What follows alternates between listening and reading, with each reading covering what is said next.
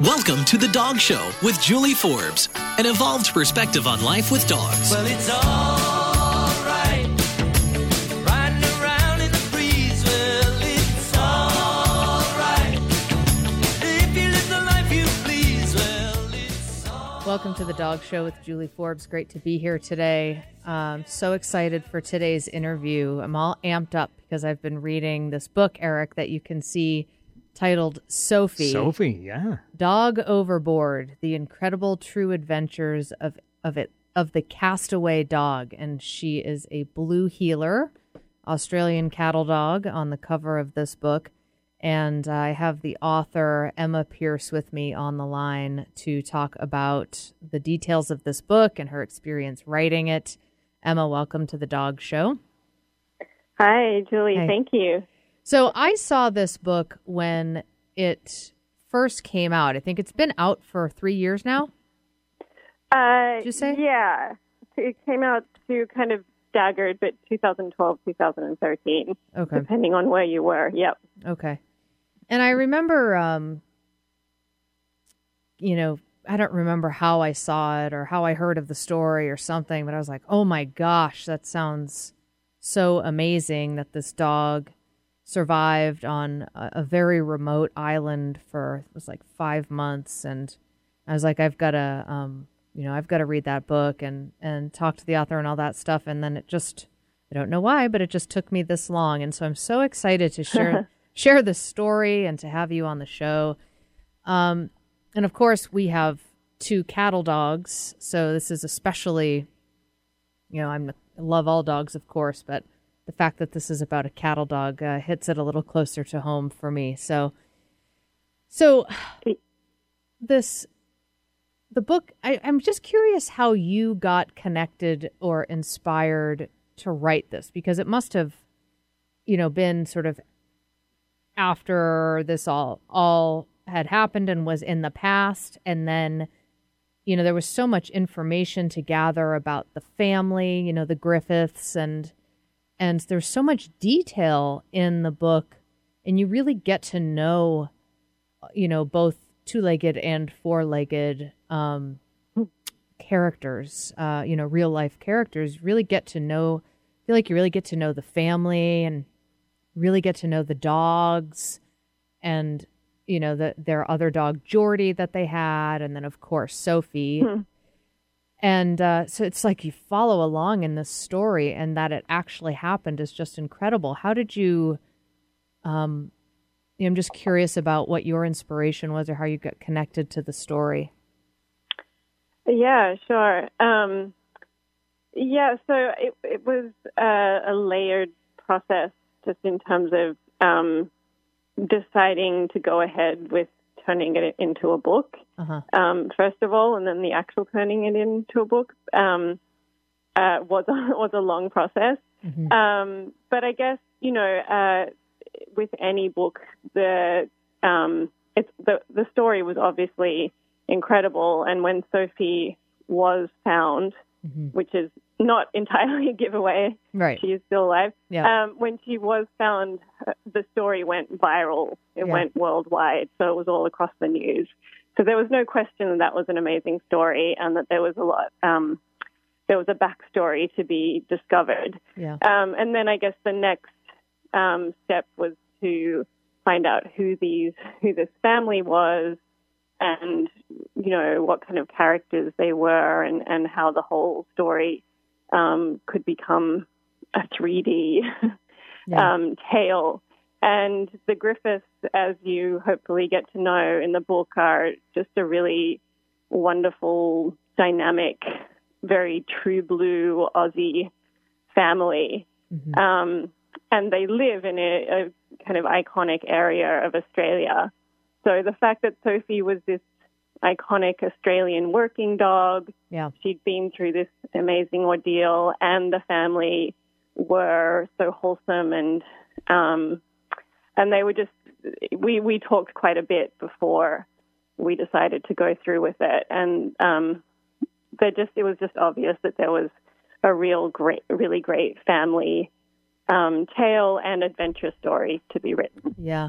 I mean, there's so many aspects of the story, even just from Sophie's entrance into the family and how their youngest daughter, Bridget, was in her last year of high school, and all of their kids. They had four kids, and that they each had a dog growing up. And Bridget wanted a dog, and there was this.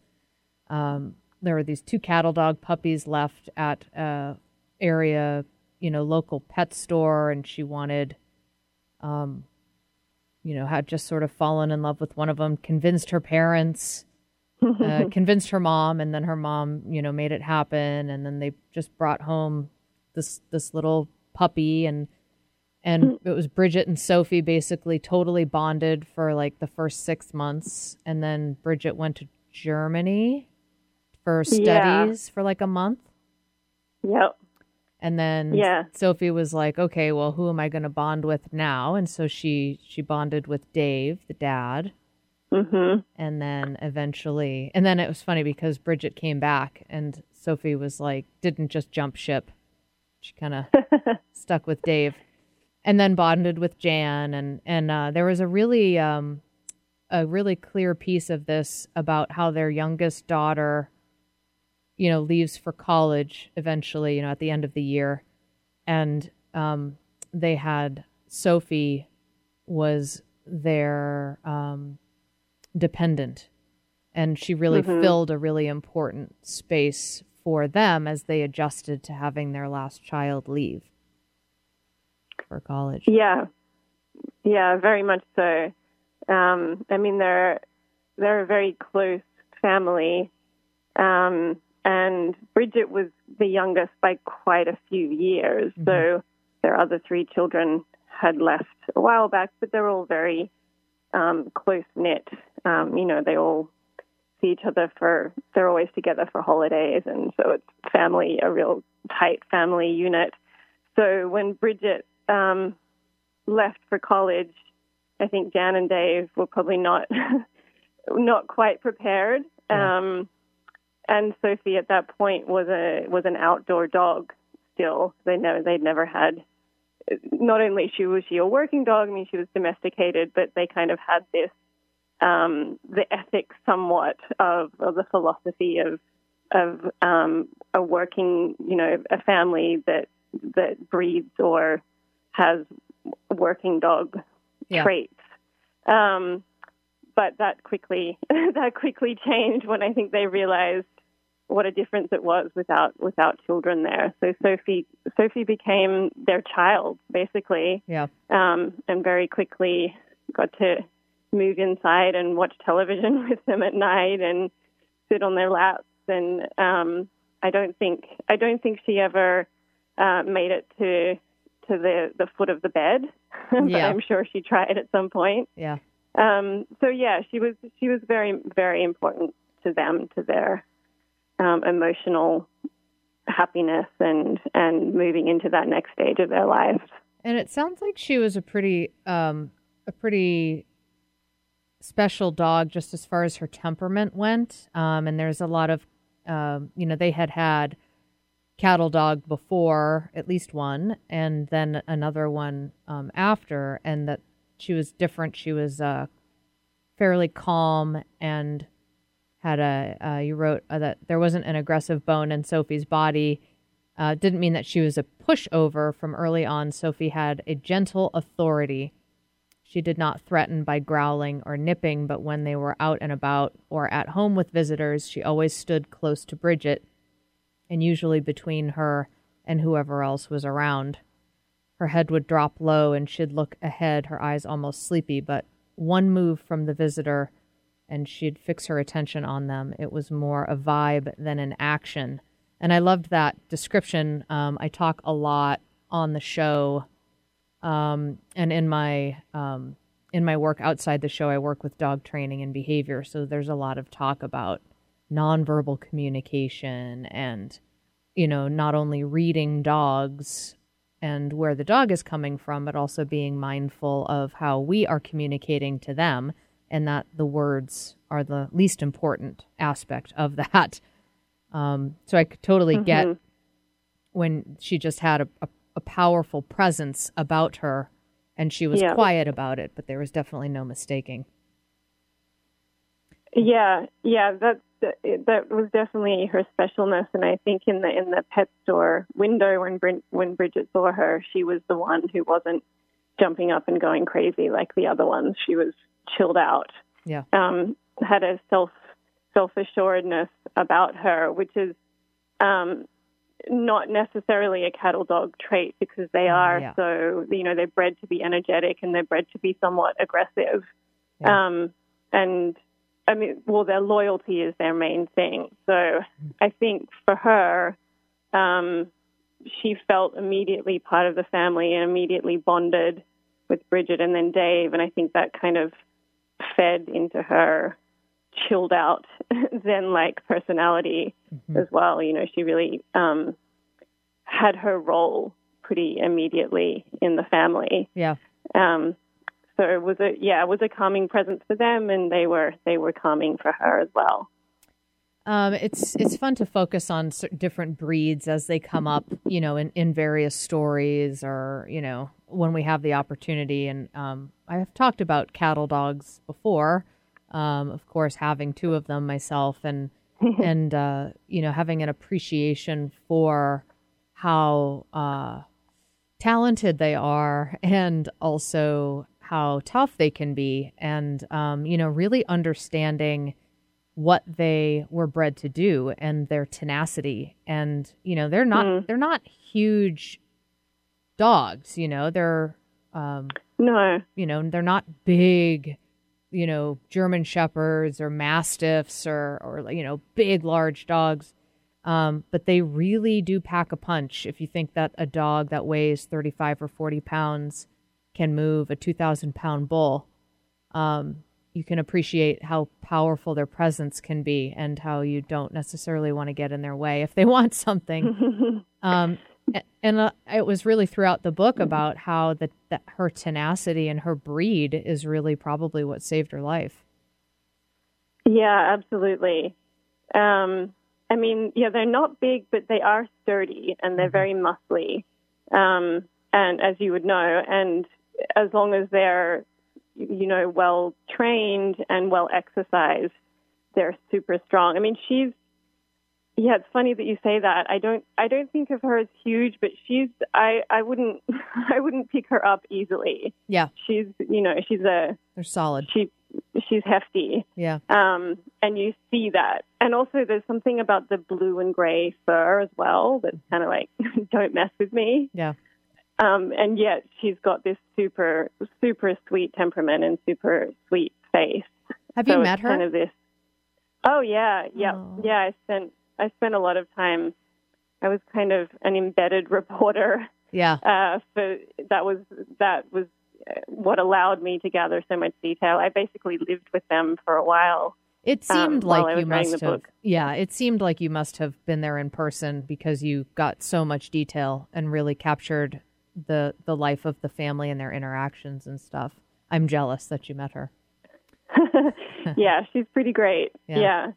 She's chilled out. I think we all have something to learn from Sophie, and just somewhat from her zenness and her chilled outness, and she's really got a presence. But she's got a wisdom as well. Wow. And when you're in your presence, you really feel that she's lived. That girl has lived. Yeah, she has. So why don't we take a quick break, and when we come back, we'll get into more of the details of the story of how this dog ended up surviving on her own for about 5 months on a mostly deserted island off the coast of Australia, and ultimately reunited with her family. So we're talking with Emma Pearse. She's the author of a book titled Sophie, Dog Overboard, The Incredible True Adventures of the Castaway Dog. I highly recommend this book. It's very, very interesting. It's a fast, easy read, really great book. Again, it's titled Sophie. We'll be back with the author in just a few minutes. You're listening to The Dog Show with Julie Forbes. But don't let the tide take you too far from me. We'll go on and find who you wanna be, and know that my love for Sophie. The Natural Pet Pantry is Seattle's original source for wholesome dog and cat meals, offering 8 different protein options to accommodate your pet's dietary needs. Made locally using all U.S.-sourced ingredients, their freshly ground stews, raw or cooked, can be purchased from their 2 stores in Burien and Kirkland, most independent pet supply stores, or delivered right to your door. Go to naturalpetpantry.com for more information. I'm Julie Forbes, and my first choice for my pet's food is the Natural Pet Pantry. It's the educated choice. This is Martha Norwalk. Every Sunday morning, beginning at 9 a.m., thanks in part to New Pro Supplements, we cover the world of animals. This week, February 21st, it's our encore presentation of Animal World and our last short show of the month. We'll rerun our Valentine's Day show, honoring and sharing our love for the elephants. Aline Fortgang from Friends of Woodland Park Zoo Elephants joins us. We share what we know about Chai's sudden death and my concerns for bamboo. Martha Norwalk's Animal World, Sunday morning, 9 to 10:30 a.m., right here on Alternative Talk, AM 1150. Eric, people ask me to help them with all sorts of doggy challenges. I can only imagine. Oh yeah, dogs jumping on guests, new puppy questions, behavioral challenges like fear and aggression, even dog food sensitivities. You name it, and I've probably worked with it. But can you help people even if they don't live in Seattle? Absolutely. I've had great success with phone consultations and have even Skyped with people and their dogs from all over the country. Every dog should be approached as a unique individual. I've talked about this over and over again on the show. That's one of the parts of working with dog training and behavior that I love the most. Every client is different. If you're listening and you need help with your dog, just get in touch. I'd love to get you pointed in the right direction and answer all of your questions. Email me, host@dogradioshow.com. That's me, Julie Forbes. Host@dogradioshow.com. I look forward to connecting. Wait, dogs can use Skype? We're really living in the future. Feed your mind and your body and spirit will follow. Alternative Talk 1150. The Dog Show is back with Julie Forbes. So go on and dream as big as the sea, but don't let the tide take you too far from me.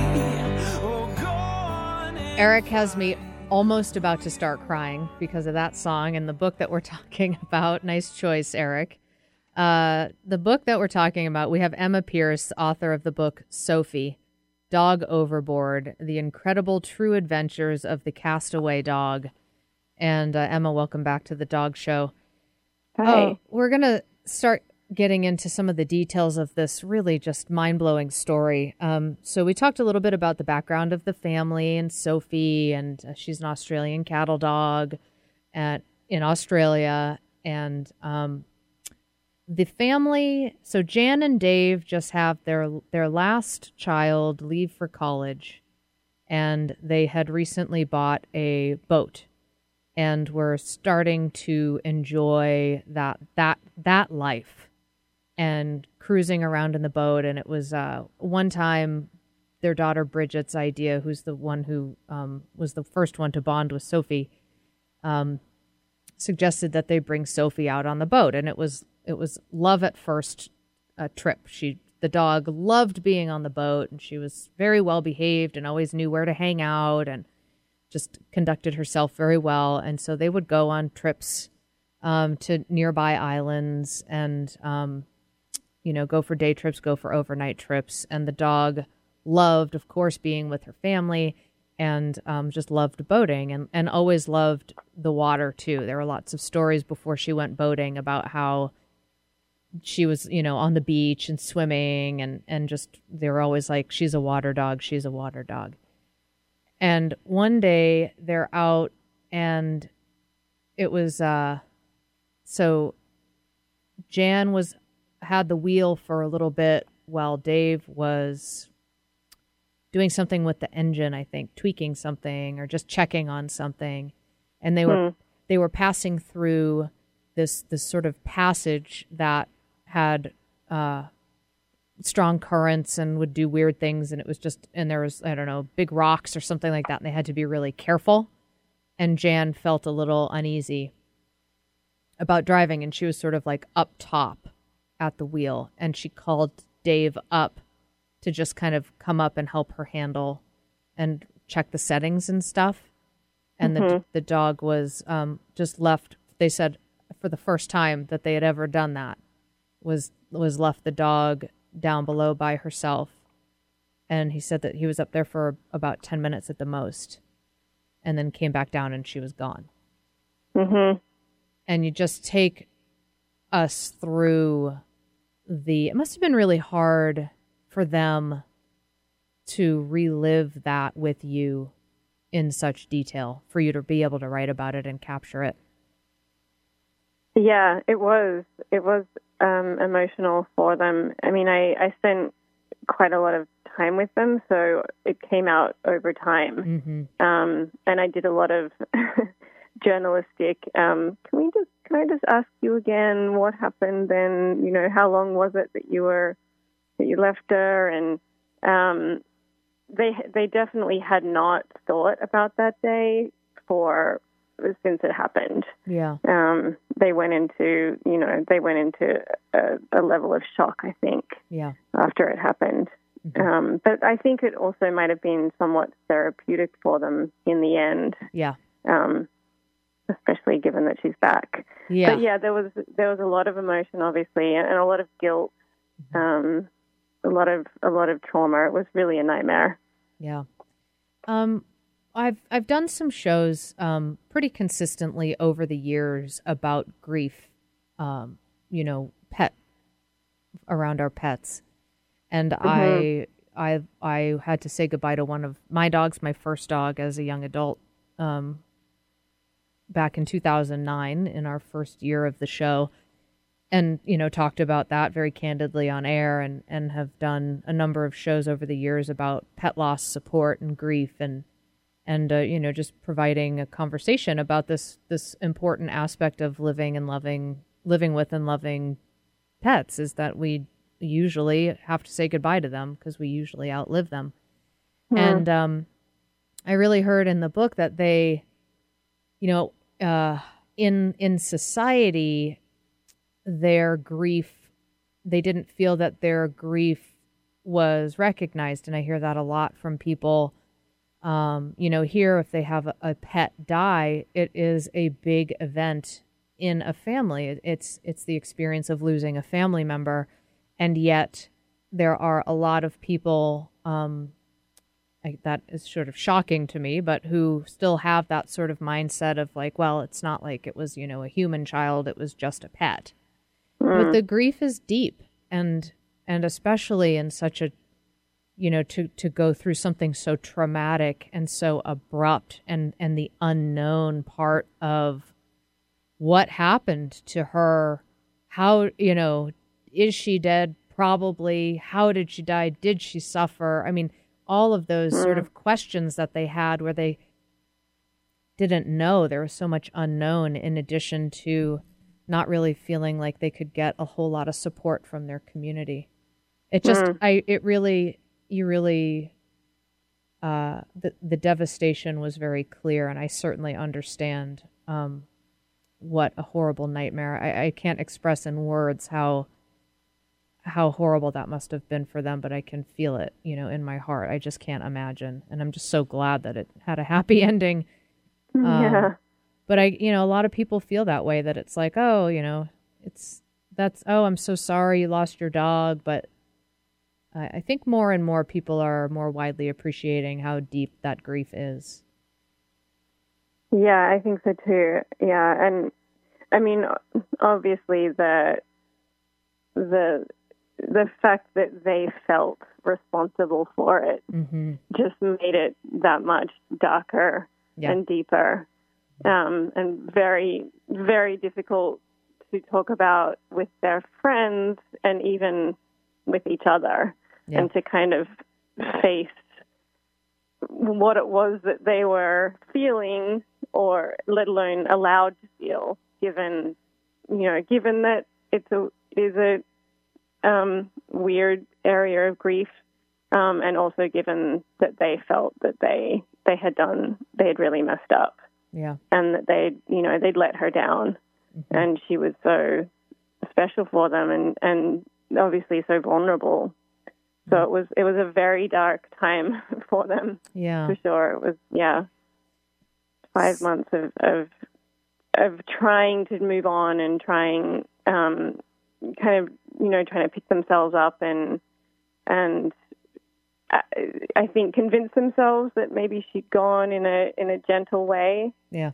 But they were haunted for sure. And Dan talked about dreaming about her and feeling that she would see her. And there are blue heelers everywhere in Australia, right. and especially up in that area. Yeah. So seeing them go by on the back of trucks and not being able to look, or Dave's heart stopping every time. So that was it was a very difficult time, and they really didn't talk about it much. Yeah. It's okay. So she goes overboard, and we kind of go through just that horrible time, and poor Jan and Dave and the whole family. But they're just, you wrote, there was like nothing to look forward to, and they were just very, very, very heartbroken over this, and really just devastated. And they even that evening had to meet with friends for dinner, the evening that had happened. And they just looked and looked and looked and just, couldn't find her. And then, so they're home and, just trying to put one foot in front of the other, right? And then a month later, a man named Brian Kinderman saw Sophie, or saw a dog standing in the road on Keswick Island, which is off the coast of Australia, near where they live. Is it called Mackay? Mackay. Yep. So he's driving along. Was there 20 houses on this island total, and there's no domestic pets allowed because of to protect the ecosystem that's there. And then he sees this dog standing in the middle of the road, tried to lasso her with a rope, but she was having none of that, bolted, followed her for a while, and then she cut into the brush and disappeared. And this was an island, and that she looked very thin. So this is a little over a month after she went overboard. And that there was no fresh water on this island either. So very little food for her to find, and really no fresh water. There's something about that she could dig for it, but it was sort of very wet, but it's not like there were pools of fresh water for her to drink from. No. And that to get to the island in the first place seems to be one of the most remarkable aspects of her survival, that that she must have been out in the water, and somebody said for 12 hours swimming. It's possible, yeah. It really is kind of a miracle. Yeah. and hearing you recount it again, and I kind of get the clemps every time. Yeah. Even years later, it's like, how did she do that? Yeah.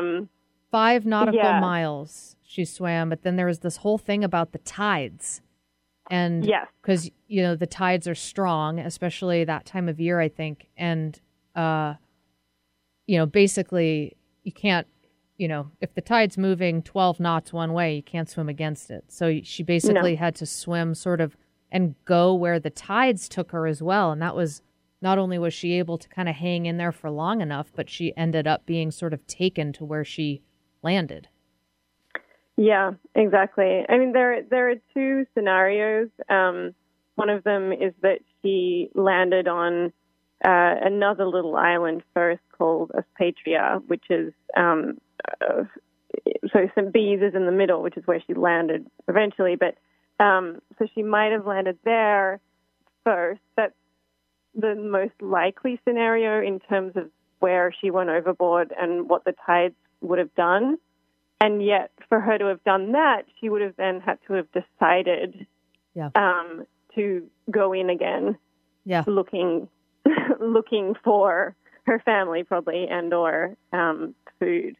So it it's a total miracle. And the fact that if the tides had swept her to Keswick, that's all the way around 2 islands from where she went overboard, and into an incredibly dangerous and fast-moving passage that she would have had to scramble out of to get onto land at all, after having done an incredible swim through shark-infested water. Yeah, So coral, really, sharks, all sorts of stuff in the water. Yeah. So she makes it to land miraculously. Mm-hmm. And this is all happening, and Jan and Dave are grieving back in Mackay. Yep. And one of the questions that I know that they were wondering, like, what did she do once she got to shore? Like, they're so curious about what did she do? Did she just go and lay down and rest, or did she look for food, or it's kind of like, what did she do? Yeah. She didn't approach she encountered people. So she encountered Brian on the road, didn't approach him. There were workers on the island, wouldn't ever approach them. And that when she was with the Griffiths before the accident, she was always friendly, but only if she was with one of the Griffiths. And that was, and they're a notorious breed for being very, very, very loyal to their families, but almost suspicious of strangers and really not interested in just saying hi to anybody. They like their family and then they're good. They really don't need to be interacting with strangers. Yeah, they're loyal to their master. It's not even necessarily to their family, but to one master. They really do latch on to one. I don't know if that's true of your cattle dogs. And when they're domesticated, it has evolved, but that's what their breed was bred for. Yeah. So it makes sense that she didn't, that she didn't approach Brian and that she didn't approach others, except that here she was,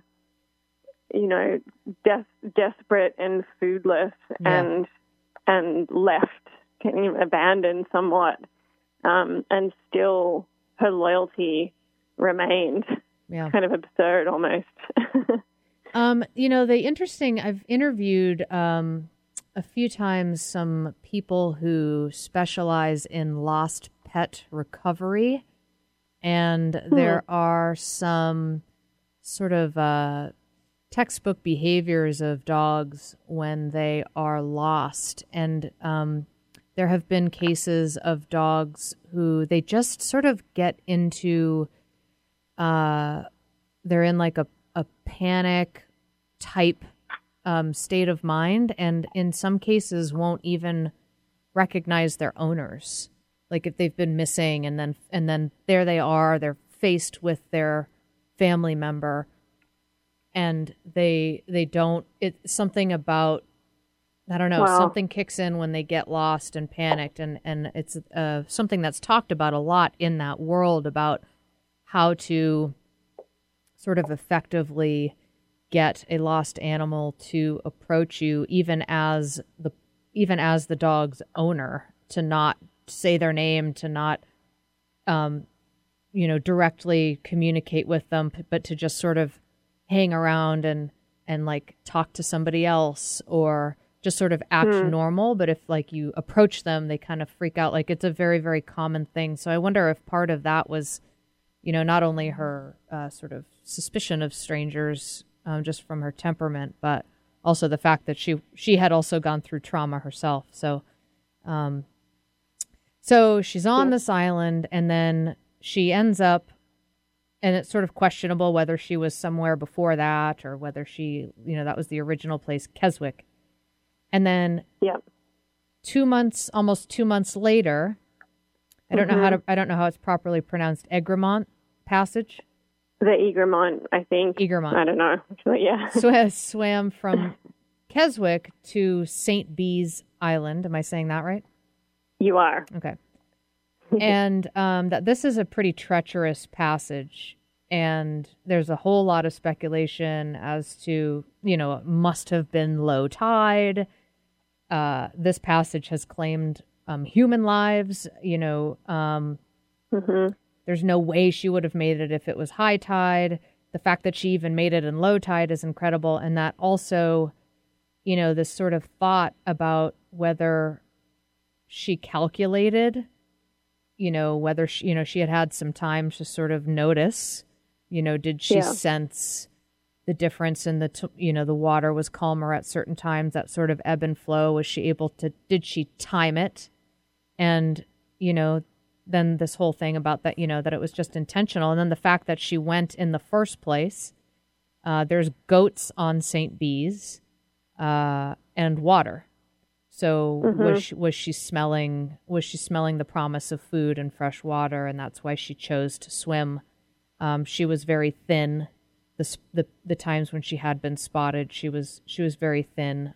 She was still moving strongly, but very thin. So it's really interesting to sort of ponder that internal process for her as a dog. I say all the time that dogs don't get enough credit for their ability to, process and their level of awareness of what all is going on. But to kind of get into her experience in those moments and leading up to that point to where she really made a decision. Yeah, it's pretty cool to imagine that. I mean, to go back to her kind of Zen personality and her natural vigilance, I guess that's what I imagine kicking in, and the idea of her. I mean, she was on Keswick for a couple of months, so she did have time, and maybe the trauma was, she was shaking it off, and her survival mechanisms were kicking in. And I have this kind of vision of her sitting on the shore night after night, watching the tides roll in and out. Yeah. Quite poetic. But, and thinking something ticking over in her brilliant dog mind, and smelling life across that passage. Yeah. But she really would have had to have timed it. It's Miracle it's number astounding. 2. Yeah. Or 3. Yeah. Yeah. So meanwhile, she's over here. So she swims across and gets to St. Bees.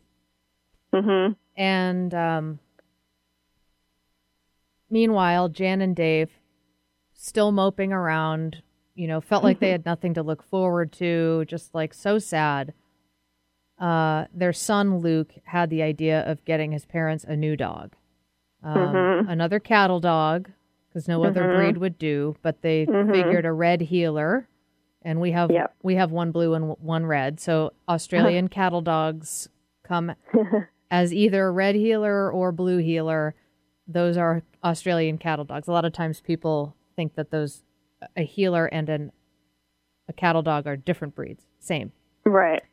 And they asked Dave first, and he said no way. But then a few days later, it was like, have you found one yet?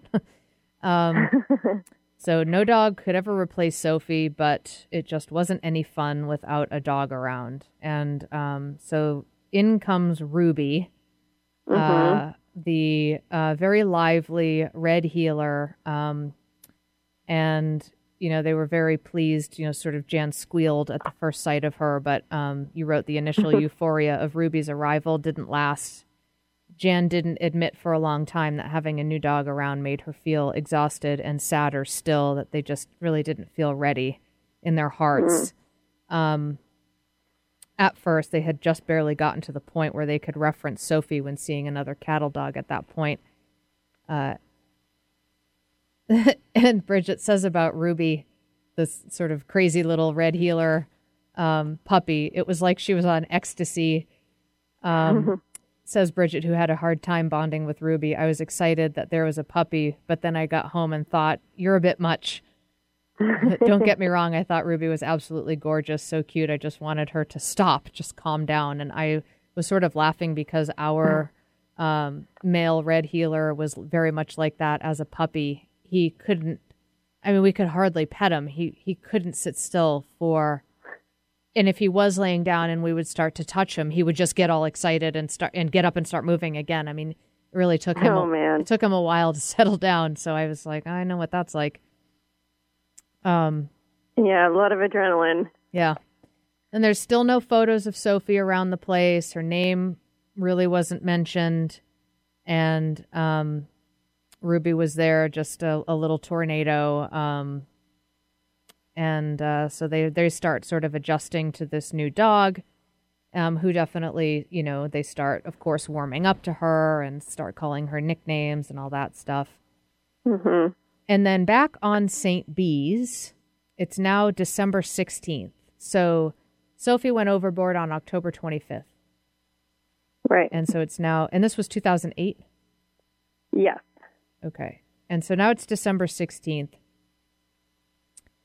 Peter Burke Yep. is living, he's a resident on St. Bees, like the only resident on St. Bees. He's the only resident on St. Bees. Yep. Got a call from Brian Kinderman, the man who ran into Sophie, or spotted Sophie on the road on Keswick Island, to keep a lookout for the blue dog that had been on Keswick and was now on St. Bees. And Peter, it sounds, he was a dog guy, and he had actually had cattle dogs in his past, and he was actually pretty psyched about the idea that there was a dog on the island with him. There was no doubt that a dog had a better chance of survival on St. Bees than Keswick. The incredible thing was that this dog seemed not only to have worked that out, but have done something about it and got herself there. And so that was December 16th, and then it was a month later that Peter had his first sighting of Sophie. And he tried to leave kibble out for her. She wouldn't eat it. Mm-hmm. And then I thought it was really interesting that, by late February, he noticed a significant increase in her weight. And we are going to take a quick break, and when we come back, we're going to talk about why she started to put some weight on and sort of finish up the last segment of this story. And we're talking with Emma Pearse, who is the author of this book called Sophie, Dog Overboard. It's really just an incredible story. I can't recommend the book enough. Definitely check it out. It's a great read, a very gripping, fast read. You'll love it. We are talking with Emma Pearse, the author. We'll be back in just a few minutes. You're listening to The Dog Show with Julie Forbes.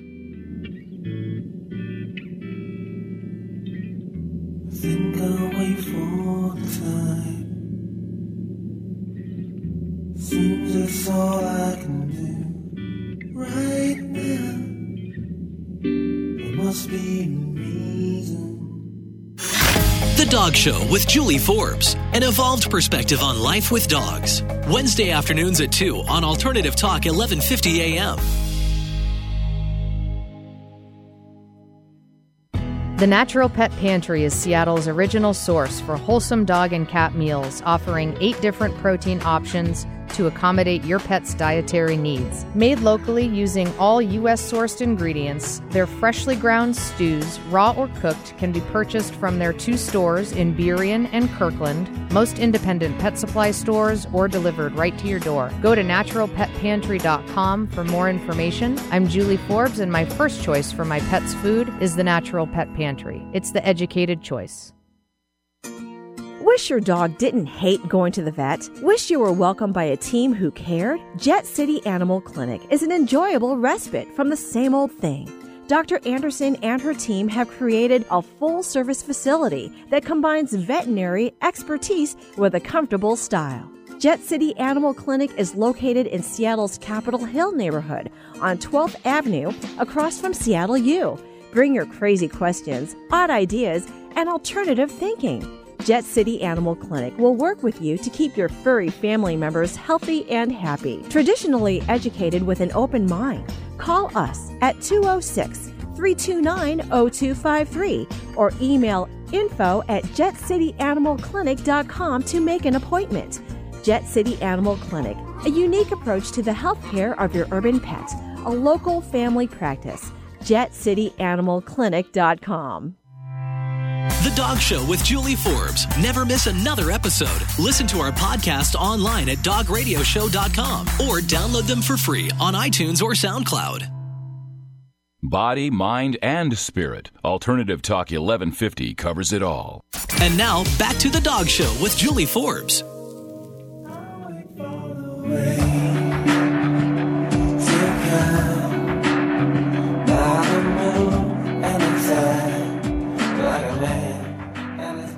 Welcome back to the Dog Show with Julie Forbes. We're talking with Emma Pearse, author of the book Sophie, Dog Overboard.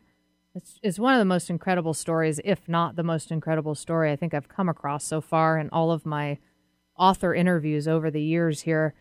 So, Emma, we're talking about sort of going back and forth, Sophie's progression on the island and how she moved. She swam from one island to another island that actually had more food, and that she started gaining weight, that they noticed she was looking less thin after, I think it was like 3 or 4 months now total. And she had gone over to St. Bees Island. Mm-hmm. And what was the factor over there that they think that contributed to her gaining weight? Well, there are goats that were introduced to the island at some point that are on St. Bees that she would have been smelling.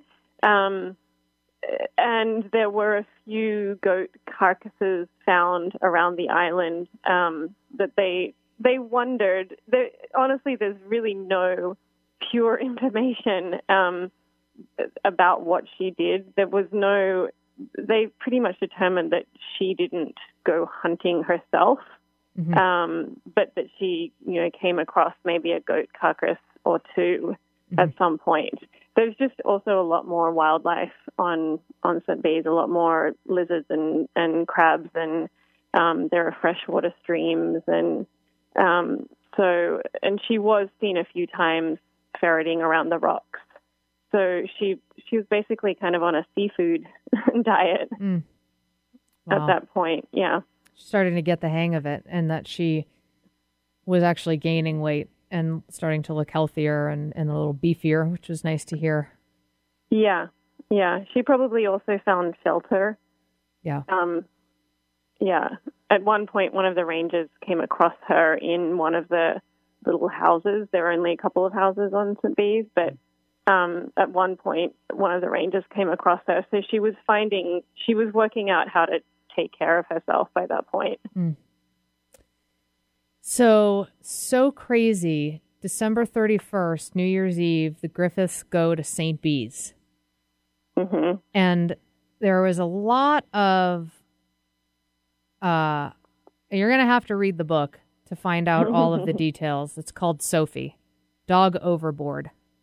There's a lot of intuition that starts happening. Like, people start getting feelings, starting with Jan, who thinks that she found a goat's nest.